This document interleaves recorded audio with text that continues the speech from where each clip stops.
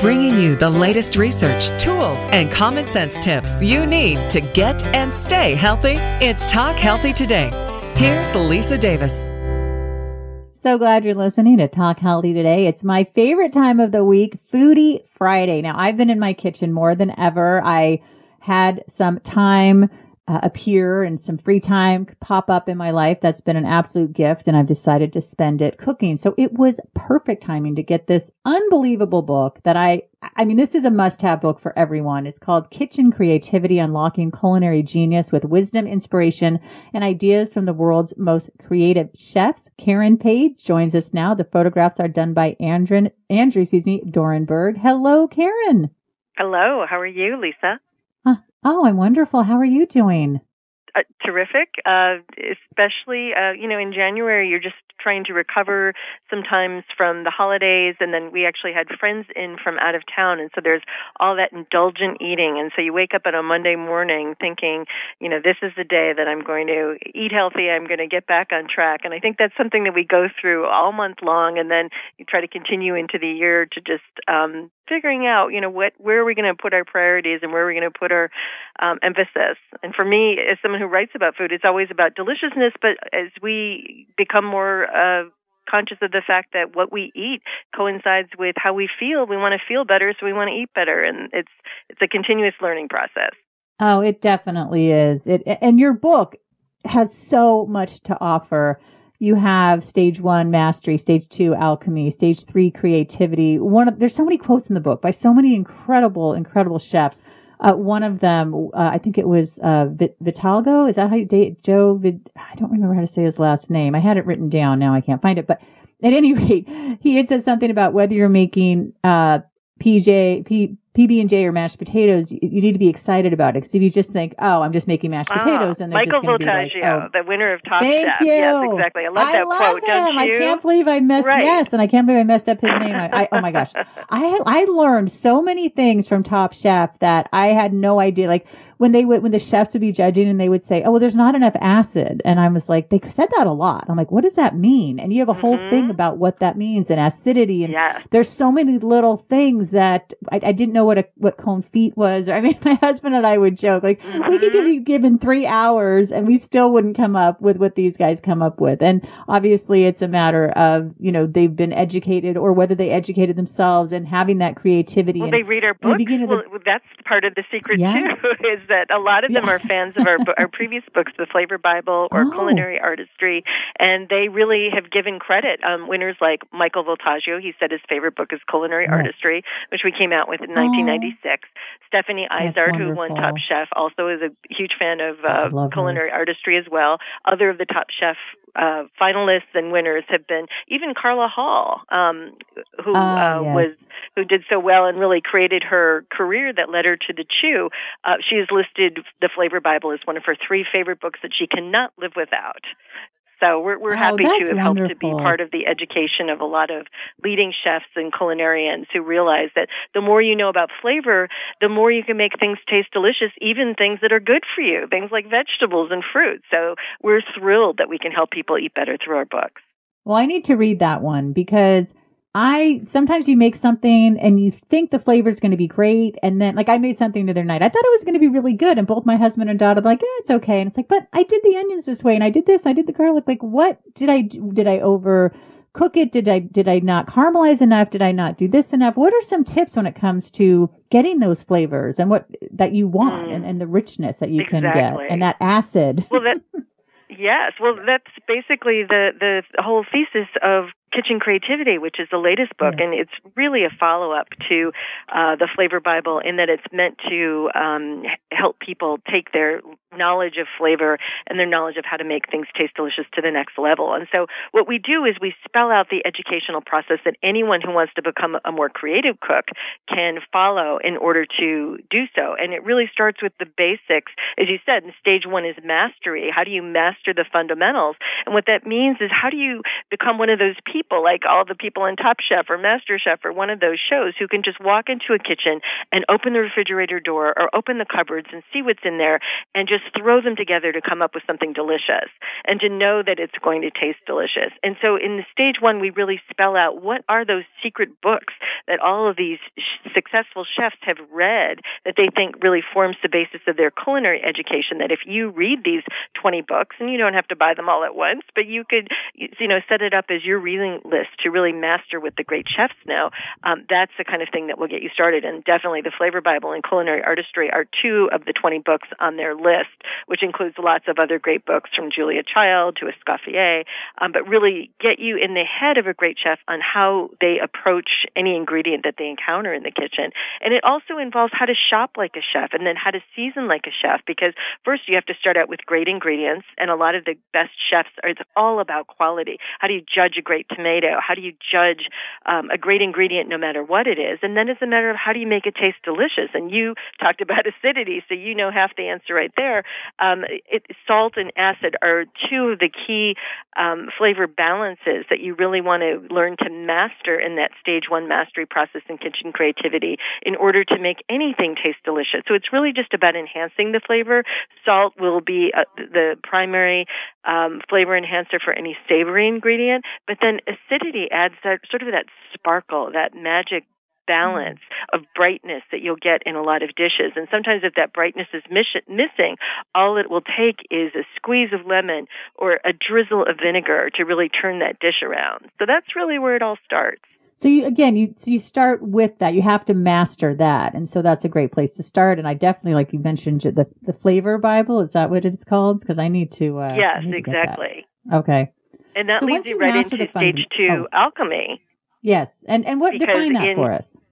Sure. It's really, a $10 term for really what we mean is a 25-cent idea of converting something common into something precious. So how do you take something simple like a tomato and turn it into something that will really blow your mind and blow the mind of whoever you're cooking it for?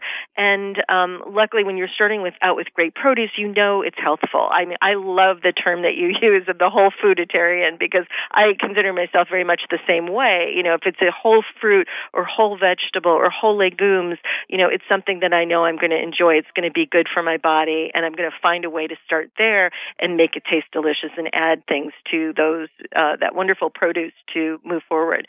And so with alchemy, it's really understanding the magic that 1 + 1 doesn't just have to equal 2. 1 + 1 can equal 3 if the 1 and 1 that you're pairing are tomatoes and basil or mushrooms and Pinot Noir. And that's why we wrote our books, The Flavor Bible and What to Drink with What You Eat, to really help people get into that idea that what you pair together matters in the kitchen. And sometimes certain ingredients have, as we come closer to Valentine's Day, they have their own true loves.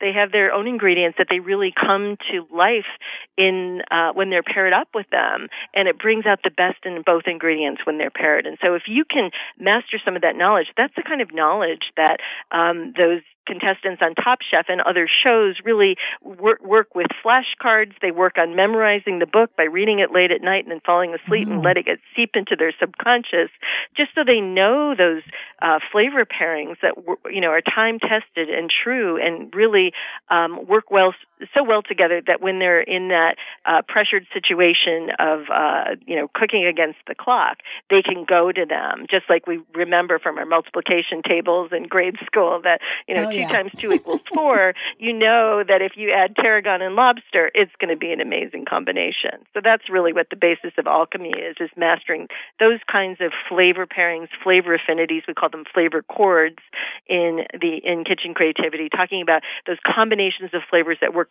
so well together that they're ubiquitous, whether you serve them as a pizza or as a pasta or as a sandwich or as an omelet. That combination of mozzarella, tomato, basil is going to be excellent no matter what your flavor platform is. More to come with our guest, Dr. Vij, but first I want to talk about something that I love, Liquid IV. Liquid IV fuels tough workouts. It helps prevent cramping and fatigue.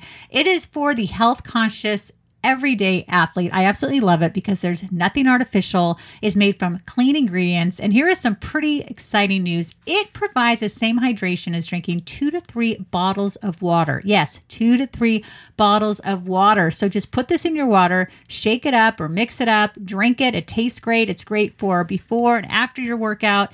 It really is a fabulous invention. It also contains 5 essential vitamins, including more vitamin C than an orange and as much potassium as a banana.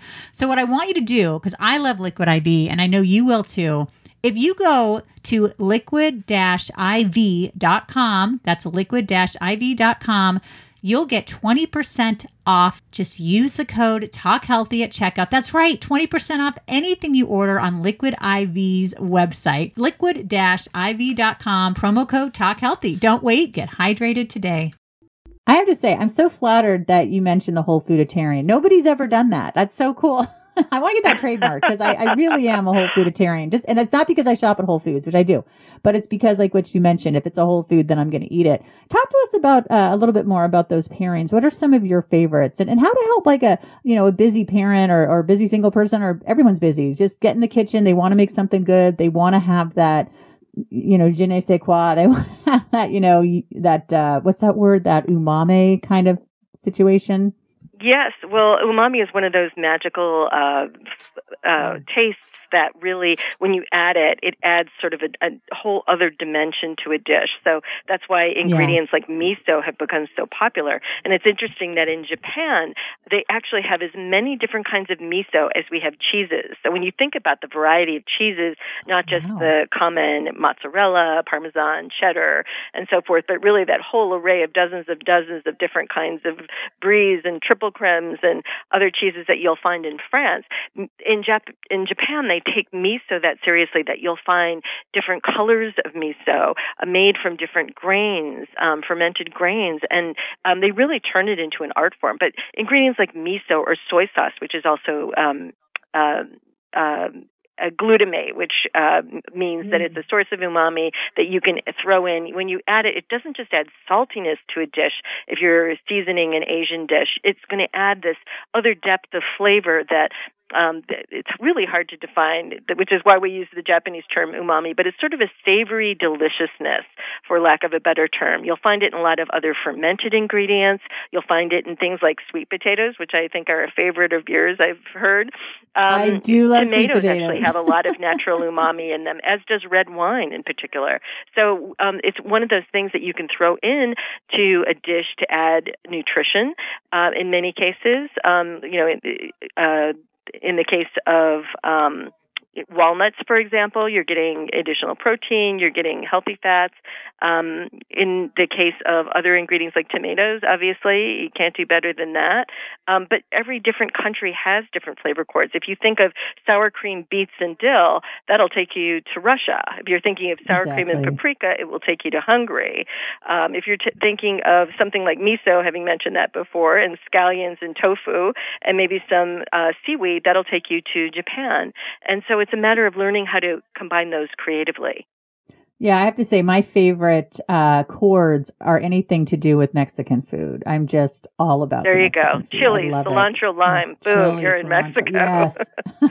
I love it. Speaking of chilies, it's funny. So the other day I wanted to make chili. My husband makes chili and it's pretty good. Sorry, hon, it's not great. It's okay. I make chili and it's okay.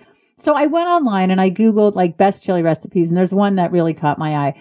So I'm making it, and I have to say, it's the best chili I've ever had. But I didn't, she had some ingredients that I tasted it, and there was like, oh, now add 3 cups of beef bone broth. Or I thought, no, the flavor is perfect. Right. Everything, it's just complements each other. If I do that, I think it's going to be too runny. It's going to water down those flavors. So I didn't do it. But I'm wondering, well, maybe if I had, would that have brought out another side? I'm guessing it would have. So I think I'm going to make it again and add the bone broth just to see. But have you done that before? I'm guessing we're like, if you taste it and you're like, oh my gosh, this is the best thing ever, why keep going? Or what do you think? Right. No, exactly. I think you have good culinary intuition, which is one of the 5 inner senses that we talk about in kitchen creativity. That you really, the very best chefs, it's not just about training their palate or training their sense of smell and their other, senses of sight and touch and sound, but it's also a matter matter of training your inner senses to know in your gut what you're looking to accomplish or what your vision is for a particular dish. And I think you were right on in terms of your instincts that no, I'm not going to add this ingredient even though it's called for. I like it the way it is, and your intuition that this is the flavor that I'm going to appreciate and that my guests are going to appreciate. So that's really another part of kitchen creativity, is learning to trust yourself, trust your own preferences, trust your own experiences, trust what your body is telling you. And in addition to instinct and intuition, you can learn how to hone your insight, your imagination, your inspiration when you're in the kitchen. And we've got lots of explanatory material on how the very best, most creative chefs will do just that in their kitchens. Not only that, but you have the most incredible photographs. I mentioned Andrew at the beginning. Tell us a little about this. You're working together, and these fantastic photographs. They're just lovely. Aren't they amazing? He's really blossoming as a photographer. He did the photography for our book, The Vegetarian Flavor Bible, as well. That was his first book that he did the photography for. Yes. And I'm thrilled with those photos. We'll have to make sure you get a copy of that as well. But kitchen creativity, I mean, he's really taking it to a new level. He's got photographs, not just of food, but really of some of the very best, most creative chefs from all around the world. Produce. We traveled to some of the best, most creative restaurants across the country and have some great shots from the kitchens, from the farmers markets, from the R&D laboratories where the chefs are doing all of their work, from the dining rooms to see how a lot of times dishes are actually finished in the dining room, where the waiter or waitress will come over with a pitcher of something and really finish the soup at the table. And that's because for so many years, we had all of these soups sloshing all over those beautiful white bowls, and it's just a sloshy mess by the time it gets to the table. So that's what started the trend of having those beautiful ingredients artfully presented in the bowl at your table and having them come and pour it there. But, they're all little touches that add to the aesthetic experience of food, which is something that we can keep in mind whether we're out to dinner or we're serving guests ourselves. How can we make it that much more enticing to our guests and really stimulate all of their senses as they're eating it? So not just getting the right taste, but the right presentation, maybe serving it with the right song that really enhances whatever it is you're serving, and really bringing it all together to, we live these stressful lives, and as you well know, 95% of the illness and disease is caused by stress. And so anything we can do to calm down our guests, we can do it through food, we can do it through creating a wonderful environment, and that's all part of kitchen creativity. Oh, it sure is. I'm one of those people where if you ask me like what flavors I love salty. I always say I don't like bitter, but then I'm looking at this using bitter, and you've got bitter plus fat plus salty, basil plus olive oil plus Parmesan cheese, bitter plus fat, salty plus sour, salad greens, olive oil, salty cheese, vinegar, bitter fat, salty sweet. And then you go, and I think, I like a lot of these things, and so it's that complementariness of, right? Because if you just give me like a bitter cup of coffee, I'm like, blah. But if you add like a little sweetener, a little cream, a little this, a little that. Exactly. Well, I don't drink coffee, but maybe I should. But that kind of idea of like, I don't want to eat that. That's bitter. But how do you balance that out? And then what about overcorrecting or undercorrecting? Or what about if you make something and you're like, this needs more acid, but then you put too much acid? Is there a way to say, I'm guessing you can add something else, but then there must be a point where if you do too much, you're just going to be like, okay, I'm never going to get it just right.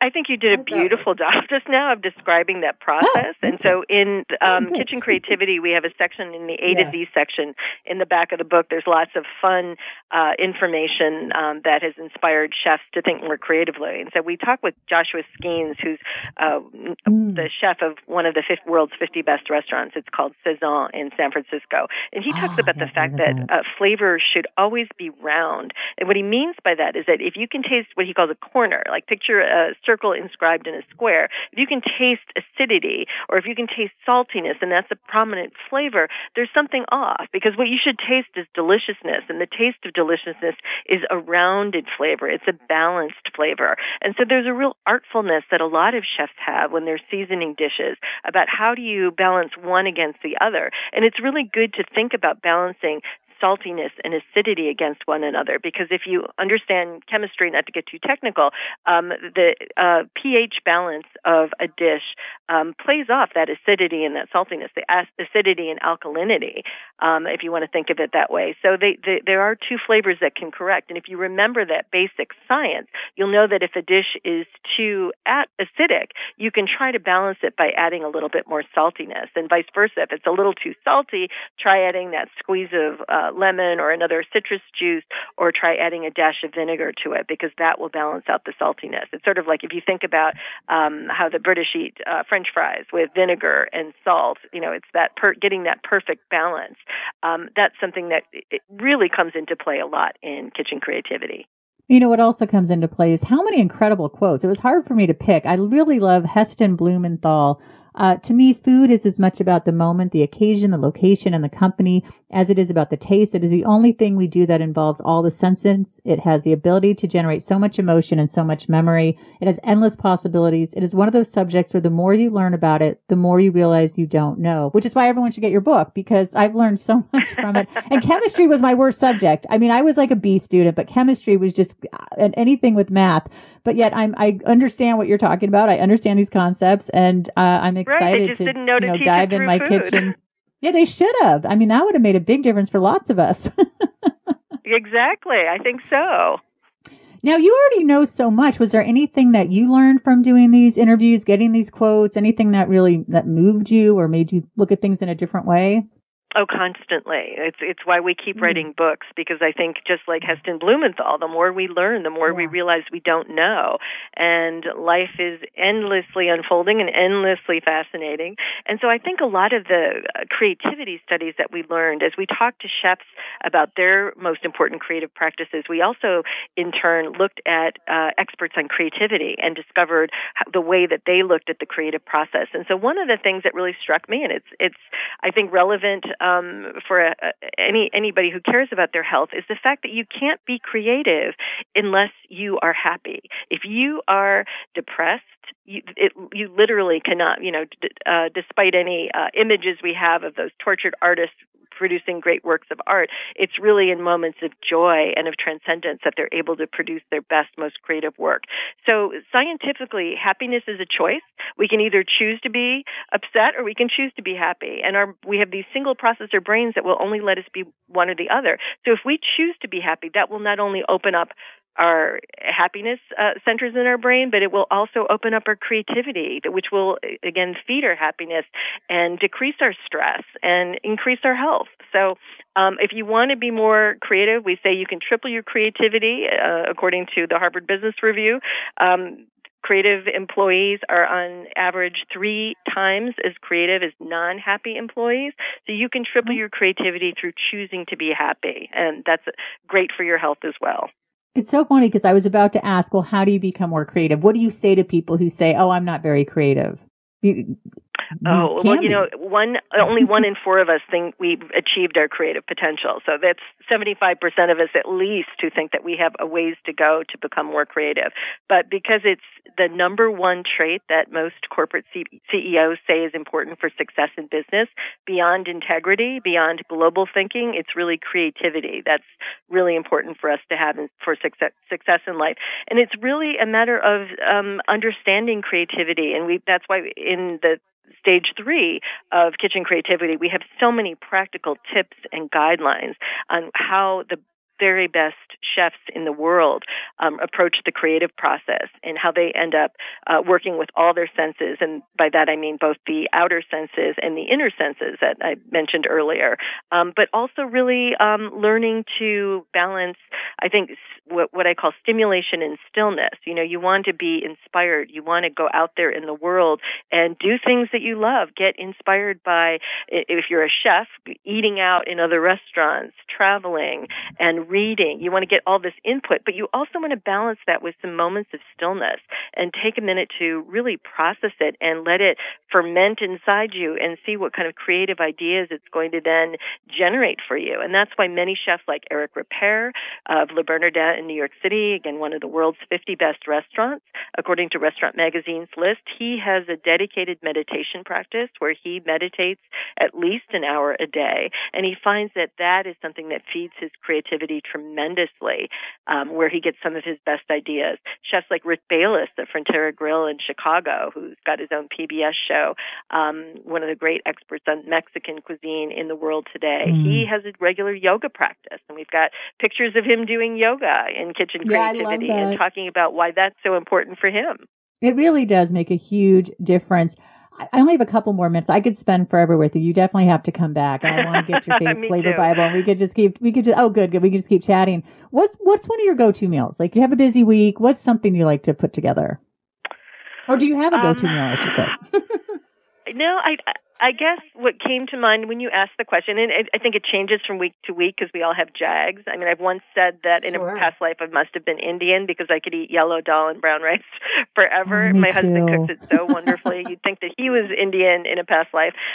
He adds, wonderful spinach and mushrooms, and, it's fantastic. But what came to mind for me even before that was ramen. Sun Noodles makes these wonderful noodles that cook up in 2 minutes and 15 seconds. Don't cook them for 2.5 because they'll be too soggy. Don't cook them for 2 because they won't be done enough. It's 2 minutes and 15 seconds. And you add some miso, you add some chopped scallion, maybe a few cubes of tofu, and that's it. It's simple. It's wonderful. You can, if you want to add greens, you can add bok choy or spinach. It's healthful. It's delicious. You've got the umami from the miso, that chewiness from those perfect noodles, 2 minutes and 15 seconds, and it's ready, in 5 minutes. So that's really a go-to when we need a fast food. We think of ramen as opposed to grabbing something at a restaurant. Oh, good. Well, I have to say, I'm so glad I have one serving left of that chili in the fridge because I want a delicious lunch. That's all right. I've got to heat it up. So after talking with you, my mouth is watering big time.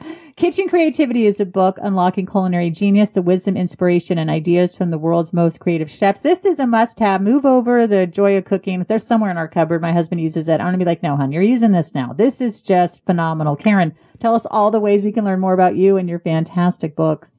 Thank you so much. What a pleasure to speak with you anytime. Do you have a website, Karen, you'd like to share? Yes, KarenandAndrew.com, and we're on Twitter at Karen and Andrew, and Facebook at Karen and Andrew, and Instagram at The Flavor Bible. Fantastic. I want to thank everyone for listening. This has been so much fun. I really highly encourage everyone, get Kitchen Creativity. Go get in your kitchen, make some fantastic, delicious, and healthy food. You can find everything you like at itsyourhealth@lisadavis.com. Talk Healthy Today. Talk Fitness Today. Just check us out and stay well.